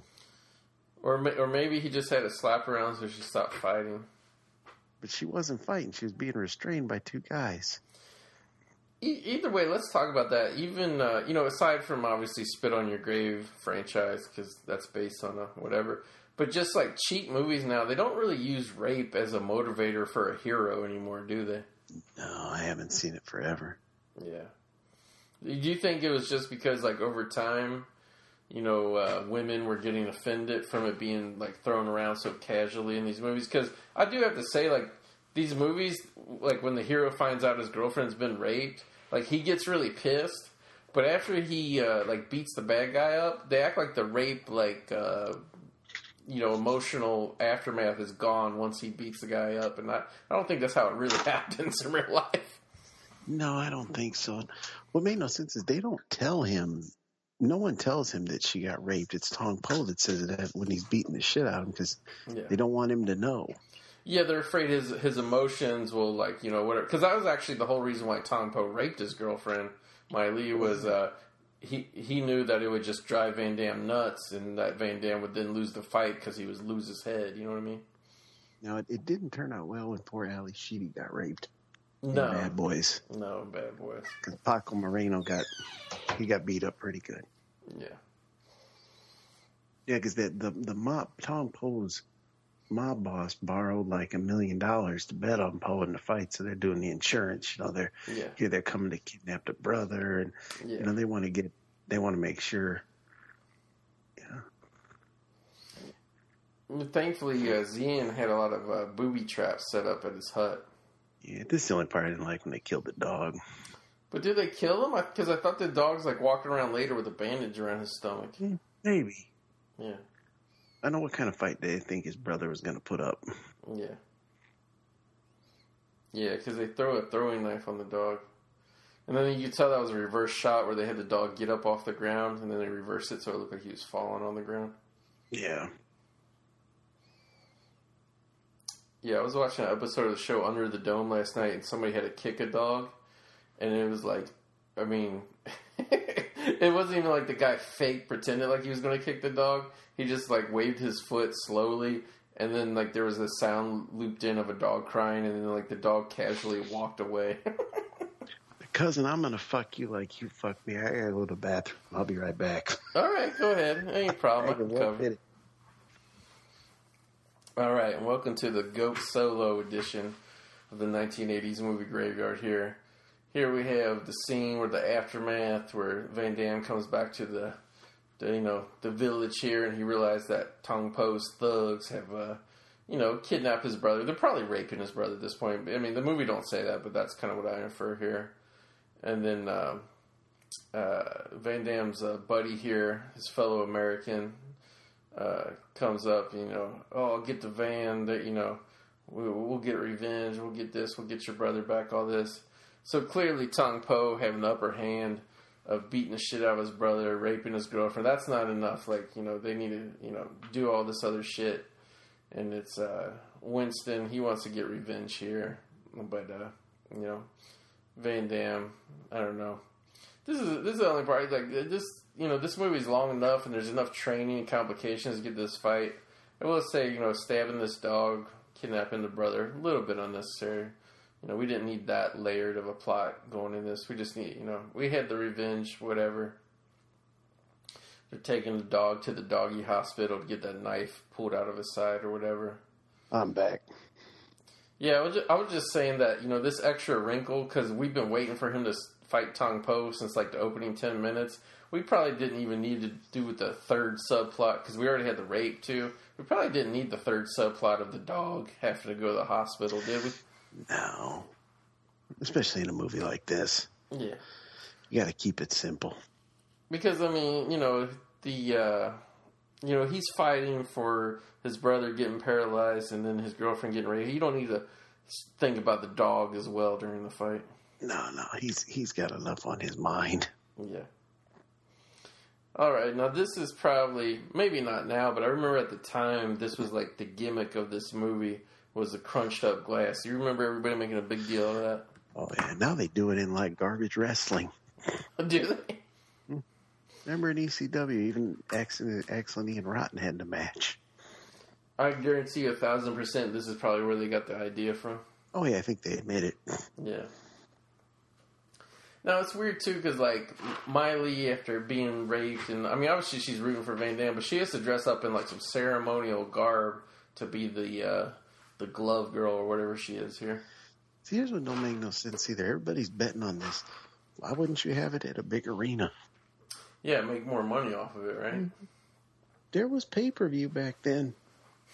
But was there pay-per-view in Thailand? I don't know. I better get the I-team on that one, too. Well, obviously they're remaking this movie with Batista, but let's throw that remake out the window and let's cast our own version, cousin. If you and me were executive producing a remake of this movie, who would you put, first of all, everything pivots on the Tong Po role. Who would you have as Tong Po? Nowadays, that's, I hate to say it, but that's almost so hard to cast. Yeah, because there's nobody who's, like, really tough now. You know what I mean? There's not, possibly in the Van Damme role. I'd like to say Jason Statham, but he's almost too old. Yeah. And Paul Walker's dead. Paul Walker would be good. He would be good. He would have been good. All right, this is kind of like a different spin on it, cousin. Actually, by today's standards, Tong Po would be played by Tyrese. Actually, I could fucking see that. And just relocate the whole movie to Jamaica or somewhere. Yeah, and then I would think, obviously, for the Van Damme character, you'd want to get Ronda Rousey. Oh, she's already busy remaking. Okay, this is what I'm thinking. All right, now hear me out. You go for a different spin. You get some comedy in it. Okay, for the Van Damme role, we get Chris Pratt, because he's all buff. And for the Zian role, we get Ken Jeong. That could be good. I was thinking Jack Black for a minute. But he's already the Kung Fu Panda, though. Yeah, that's right. Yeah, Yep. I get where you're going. Yeah, with a little bit more comedy. And then because we would have these comedic guys, I would probably get rid of that rape storyline. Yeah, maybe she just gets beat up and accosted because Charles Bronson's dead now. So doesn't he lick his tongue here? Yeah, on the glass. You would think that would hurt. Yeah. But Tong Po wants to show everybody how hard he is. Van Damme, is it me, or is he kind of putting a little erotic kind of twist there? Yeah, I was going to say, when he put his hands into the glass, it was very, very sensual. Yes. I think that's where he tells him, we got your brother. Yeah. You gotta make it look good and go down. And he says you got basically get beat up for how many rounds? Because speaking of, you brought up Ronda Rousey, you brought back a sore spot. I actually had to, with 20 minutes left in the episode, I had to delete an episode today of MLW because Conan and Kurt Bauer would not shut the fuck up about Ronda Rousey. I put up about 8 minutes of Ronda Rousey talk. Fast forward 5 minutes, they're still talking Ronda Rousey. I just deleted the podcast halfway through. I don't like Kurt Bauer because every week he tells you what WWF is doing bad. It's like, well, they couldn't have been doing good with you. They fired you. Well, none of that, but it's like, okay, we all know WWE sucks, but here's the thing. The people that are fans of it, they're not going to stop being fans of it. So, Kurt Bauer, stop trying to fix it, because it don't need to be fixed. Like, if you have a broken product that people love to buy, why would you try to make it better? He needs to worry about making Ring of Honor better. Exactly. Or AAA, or wherever the fuck he works now. I like how when MSL came back, everything changed, and now the MSL show's free. Exactly. Because Conan didn't want to split the money with them anymore. How much money could those guys possibly be getting off that? Yeah, because like the subscription's $20 a year, and like there's like what 50 people doing shows on that network. You know? Thank you. What does Conan get his royalty check for $100 a year? Yeah. All right, let's talk about the matchup here between Tong Po and Kurt Sloan Van Damme. What do you think of this matchup in terms of the guy's height and their whatever? Because like Tong Po's taller than Van Damme, but Van Damme actually is, to me, looks more muscular and thicker than Tong Po. Yeah, I would say they'd be in the same light heavyweight class. Yeah, possibly middleweight. See, but yeah, Tong Po definitely has the reach advantage. See, that's what I was about to say. The like a traditional boxing, oh yeah, Tong Po would eat this fucker alive. But for what they're doing, where you're allowed to go for the legs and stay low, like I think Van Damme would definitely have the advantage in this fight. I mean, all you gotta do is grab your opponent, basically, get him in a clinch. Yeah. Easier said than done when you got glass all over your hands. Now, what did you think of the extra like homoerotic touch of they wear loincloths with the little like sack in the front that holds your nuts? This was a strange choice, I thought, for ring attire. You think there's a lot of homoerotic stuff in this movie? like the training scenes where Zian keeps spreading his legs wider and wider. Yeah, putting meat in his pants. And, yeah. I don't know. It's all kind of creepy. Yeah. I like how Van Damme's corner man is his woman. Yeah. Well, since this is Thanksgiving, Corey, let's be thankful that we don't have to get our legs spread open by an elderly Asian gentleman. That's true. Paul Kersey would watch out for me. Yeah, he would. Well, now that Paul Kersey's passed into the afterlife, he's probably like a rape guardian angel, wouldn't you say? Do you think he watches that Japanese series, Rape Man of Edo? I bet he does, and I bet it makes his blood boil. I bet it does. He's going to come out for revenge. Yeah. I'm waiting for that Death Wish remake. I am too. I bet it doesn't involve rape. Mm-mm. I bet it does. I bet it involves like tax fraud or something. Because that's the most politically correct thing you can do in a PG-13. That might even just be PG. They're going to go for the whole crowd. Yeah, young and old. Am I the only one that falls asleep during those Creed trailers?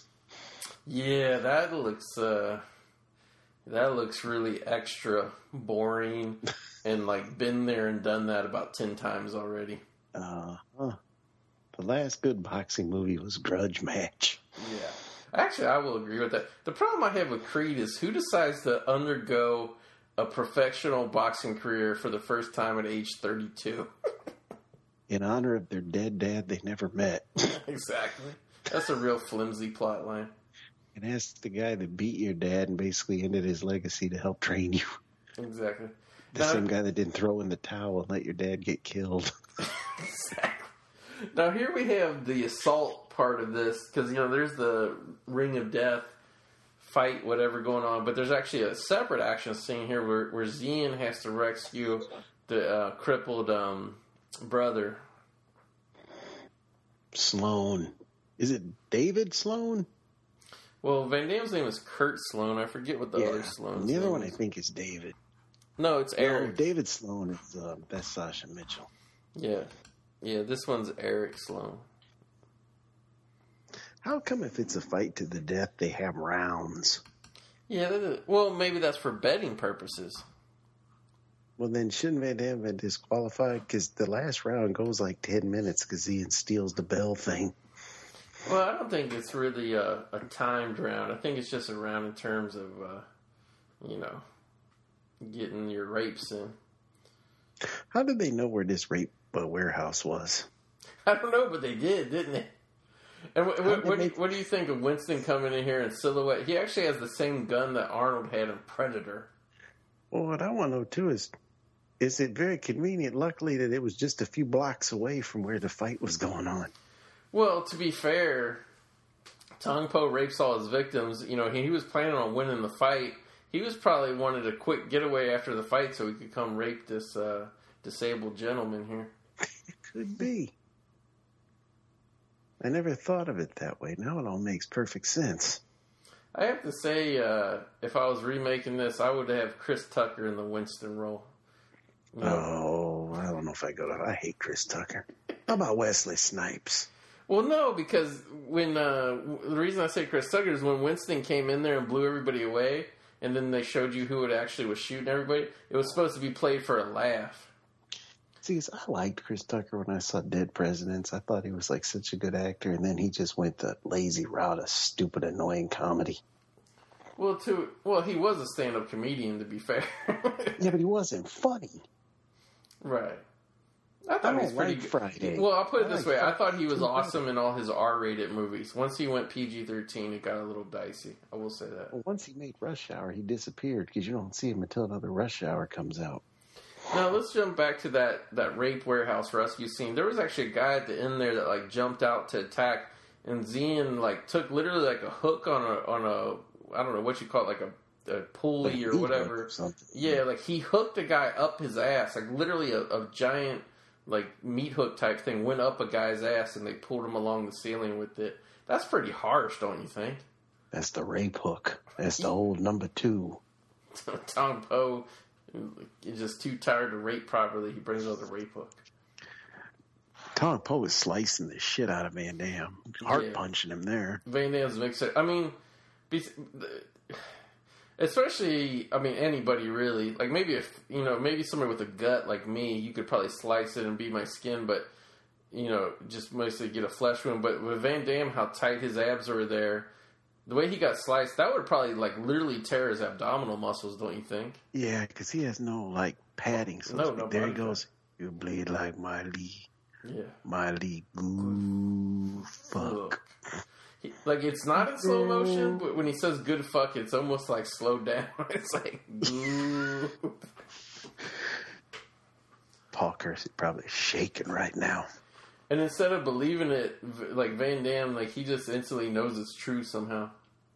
Well, and tell me, because I think they allude to that she was a virgin until he raped her. Yeah, that's horrible to have your first sexual experience be with Tong Po and his rape shit. Well, then again, though, he's a national celebrity. He's the Bangkok Mike Tyson. First of all, fans, we're not making a light of a real life rape type incident. We're just commenting on how commonplace it was in these films, in the form of entertainment back in the 80s.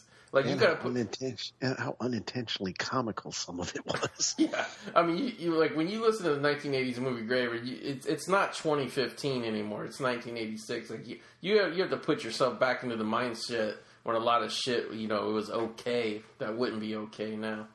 See, now the brother just came back and they're all chanting "Go White Cow." So yeah, the White Cow.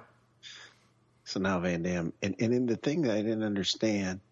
Number one, why Tong Po ain't beating the shit out of him here? Because the bell already rang. Right. But number two, he has him this guy has sliced him open left to right. He's telling her to cut off, he could get his revenge. Good here, yeah. Yeah, he wants to fight bare-fisted or whatever. He don't want to fight with the glass gloves on. The glass. I would have cut that fucker's throat. I would have cut his eyes. I would have cut his nuts. Yeah. I would have took that knife she had and cut him up with that. Fuck yeah. Cripple my brother. I would have fucking raped my girlfriend and fuck you up. He seemed to care more about the girl. Who, me? No, Van Damme. Oh, yeah. Because the brother was kind of mean to him. Yeah, like they were brothers, but how close could you really be as a brother, to a guy who's from a completely different country? Yeah, I really don't get that. I liked it better when he played his own brother in Double Team, or not Double Team. Impact. No, Double Impact. Yeah. That's actually a pretty good movie where the twin gimmick kind of worked. I would say that's the only one where the twin gimmick kind of worked, to be honest with you. Yeah, I gotta agree with you on that. Yeah. And it was because the twins had such different personalities in that. And to his credit, he played them both very well. He did. And that had Bolo Young in it, too. It did. Bolo Young made a return as a Van Damme. Now, what did you think of Van Damme's kicks to the face there? That looked a little stuttery edited to me. Yeah, it was a little. There were no knockout power in them kicks. Do you know Van Damme won every movie fight with this jumping spin kick? He did. And, you really get to see a lot of Van Damme's ass in this fight, the way the loincloths are cut or whatever. And, every time he does a spinning kick in slow motion, you just see his bare ass. Do you think that was a strange choice? I don't think action heroes now would want to be showing their bare ass in a movie, nonstop like that. I think they're just trying to give the women something, too. Yeah, this is a cool scene here, too, where they slow-mo, where he jumps over the fire. Tong Po come down with the fire, yeah. Yeah. Yeah, what about the rules and regulations there? They're just going to allow Tong Po to come into the fight with a torch? Well, according to me, though, this round's over. Winston-Salem's over there stole the fucking gong. Yeah, Van Damme does the double punch to the solar plexus. There it is. Yeah, more naked ass kick. That kick, that's his pet. To this day, he uses that kick in movies. He does.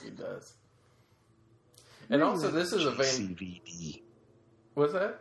Where are you at on JCVD, the movie? It's a pretty boring movie until he gives that speech at the end, and that speech is fucking awesome, I thought.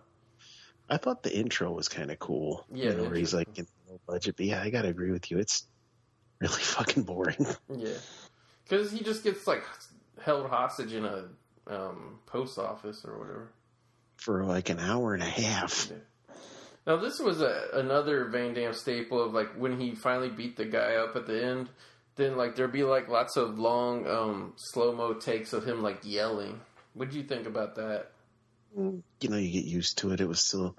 The thing with Van Damme, all his fights usually ended, every movie fight he has, it's him basically getting the living shit beat out of him for 10 minutes and then making the big Hulk Hogan comeback. Yeah, that's true. Whereas Slow Hand Seagal just beats you up for 2 minutes and that's it.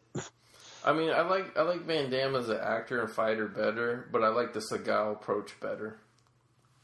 This is one of here's your typical 80s ending right here, too. Yeah, the dog's It's just going to end. Yeah. Well, he also kicked the gangster bookie guy in the face, too. That was the exclamation point on beating Tong Po. See, I would, after he hugged everybody and all that, because he won the fight, he should go back to, stomping Tong Po's head till it, bursts like a fucking watermelon. Well, see, in part 2, you find out that they show after this fight, everybody's spitting on Tong Po, and because, he's disgraced and he's a loser and everything. I like how they call Tong Po himself, even though his name's Michael Kasai, but, yeah. Well. To be fair, the actor wasn't looking like himself. He did have prosthetics on his whole face to make himself look different. I mean, they got a cool character out of it, but yeah, then you just find out that Tong Po is disgraced, so he killed both of them. He just shot both of the brothers in Thailand, and then when he comes back figures he can get his honor back by fighting the last Sloan. Yeah, which really makes no sense. Plus, it didn't end well for him either. No.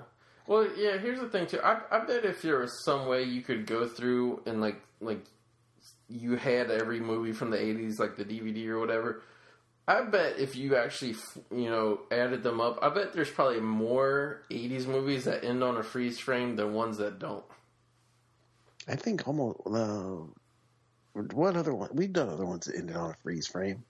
Yeah, didn't Beverly Hills Cop end on a freeze frame? Yeah. Death Wish had the cool ending part too there where you just saw the silhouette of him with the Tukey. Yeah, with the Tukey. I can't remember. Did that freeze frame end on the silhouette, or did it end at him saying, "Where else would I be?" No, it was after that. Then it ended with the freeze frame on the silhouette. Okay, yeah. Reform School Girls, I think that freeze framed. I think so.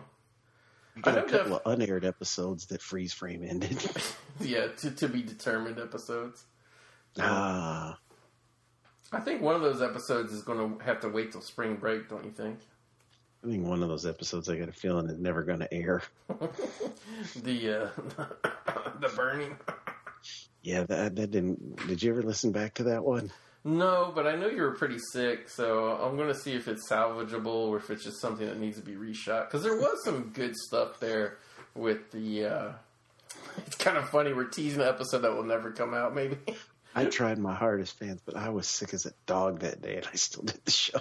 Yeah, and for weeks and weeks afterwards, and we kept trying to... Oh, do you see the still photographer for this movie was Poon?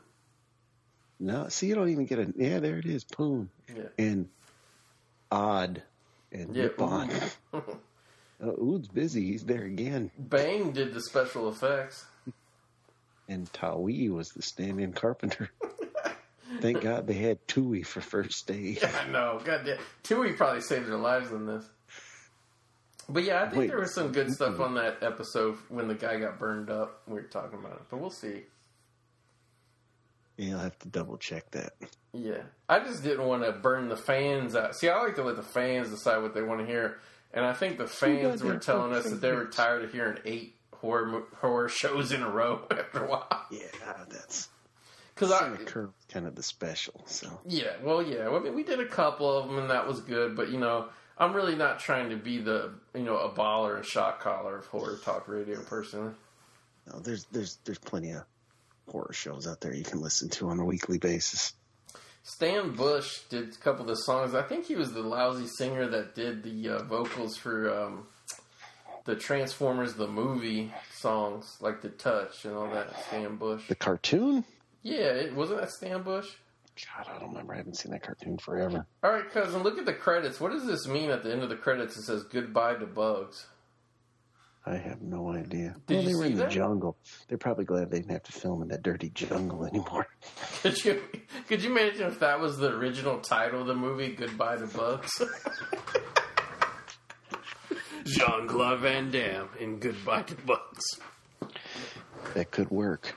That could work.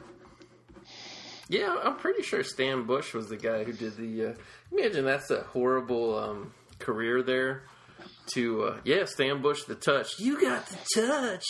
For Kickboxer, he did Never Surrender, which is pretty much the same song as the Bush. What's You Got the Touch? What movie's that from? Transformers. Yeah, it's from something else, too. Yeah, the Marky Mark sings it in Boogie Nights. Thank you. Yeah. That's a good movie. Even though it takes place in the 70s and 80s, it was made in the 90s. Yeah. Sure would be nice if we could partner and get up with a 90s show, wouldn't it? Yeah, because you're never going to hear us talk about Marky Mark Wahlberger. No, not in the 80s. No, he didn't do anything. I don't even think he was singing in the 80s. He was a kid. Committing crime. Yeah, he was doing crimes in the 80s. He was beating a unfortunate Vietnamese man to half death in South Boston. Yet he finds that kind of funny when he talks about it in interviews. That is weird. Like, when that comes up in an interview, like Mark Wahlberg, he doesn't really get like remorseful about it, does he? No, he kind of just shrugs it off. Jeez. See, fans, in the real life, not everybody gets their comeuppance like they do in an 80s action film. No, you need movies for the comeuppance. Yeah, I know. Yeah, that poor Vietnamese guy didn't train with nobody to get his revenge. No, he didn't. He didn't even have a Z in there to spread his legs to help him get. Paul Kersey was already dead, so. Yeah, that is true. But yeah, we gotta do American Ninja, cousin. All right, we'll do it. We'll find a way. Where there's a will. Do you remember when you would watch TV as a kid in the 80s? There'd be that commercial for parents to soak their money to try to get their dumb kids to get good grades. It was a program called "Where There's a Will, There's an A." I don't remember that one. Yeah, it was like something you would. Actually, I think I even had it now. I think my grandpa or somebody bought it for me or my cousin. And it was like an audio cassette, and you listen to it in a book, and it tells you how to study to get good grades. That shit was always, the commercials were always on TV. Where there's a will, there's an A. Yeah, I can't remember that. Yeah, it was weird. My family didn't care about me, though, so. Okay. That's coming if we ever do the Corey G. Shoot interview. Yeah, that's right. Well, today's Thanksgiving, and we have things to be thankful for. I'm very, this year, 2015, I'm very thankful that we launched the 1980s movie Graveyard. Yes, I'm in shock how highly successful it is. Shockingly successful right out of the gate. There was other labors of love that we had that after years couldn't touch the success that 80s Graveyard had in its first month, wouldn't you say? No, I mean, the two of our shows combined don't touch what this show does in a week. Not even Bird could get numbers like this. No, Bird did not bring the ratings. No, yeah, we did a Bird special on one of our other shows, and it was not the success that we hoped. Yeah, you still have another show, whereas I don't. That is true. I just pop up on yours a lot. That's true. You just guessed them. But yeah, I'm thankful that we have a podcast, and I'm thankful that we have lots of awesome 80s movies that we can watch for the podcast. And I'm also thankful I'm thankful for the fans who enjoy these 80s movies just as much as we do. I'm thankful that I learned that Tukey is really slang for a beanie. There you go. That's something to be thankful for. So now that we're being thankful, before we sign off, just want to say thank you to all the listeners. And most of all, not just for listening to the show, but for having the love of the 80s movies, for being like us and realizing how good they really were and are still enjoyable to watch. Let's keep this shit alive.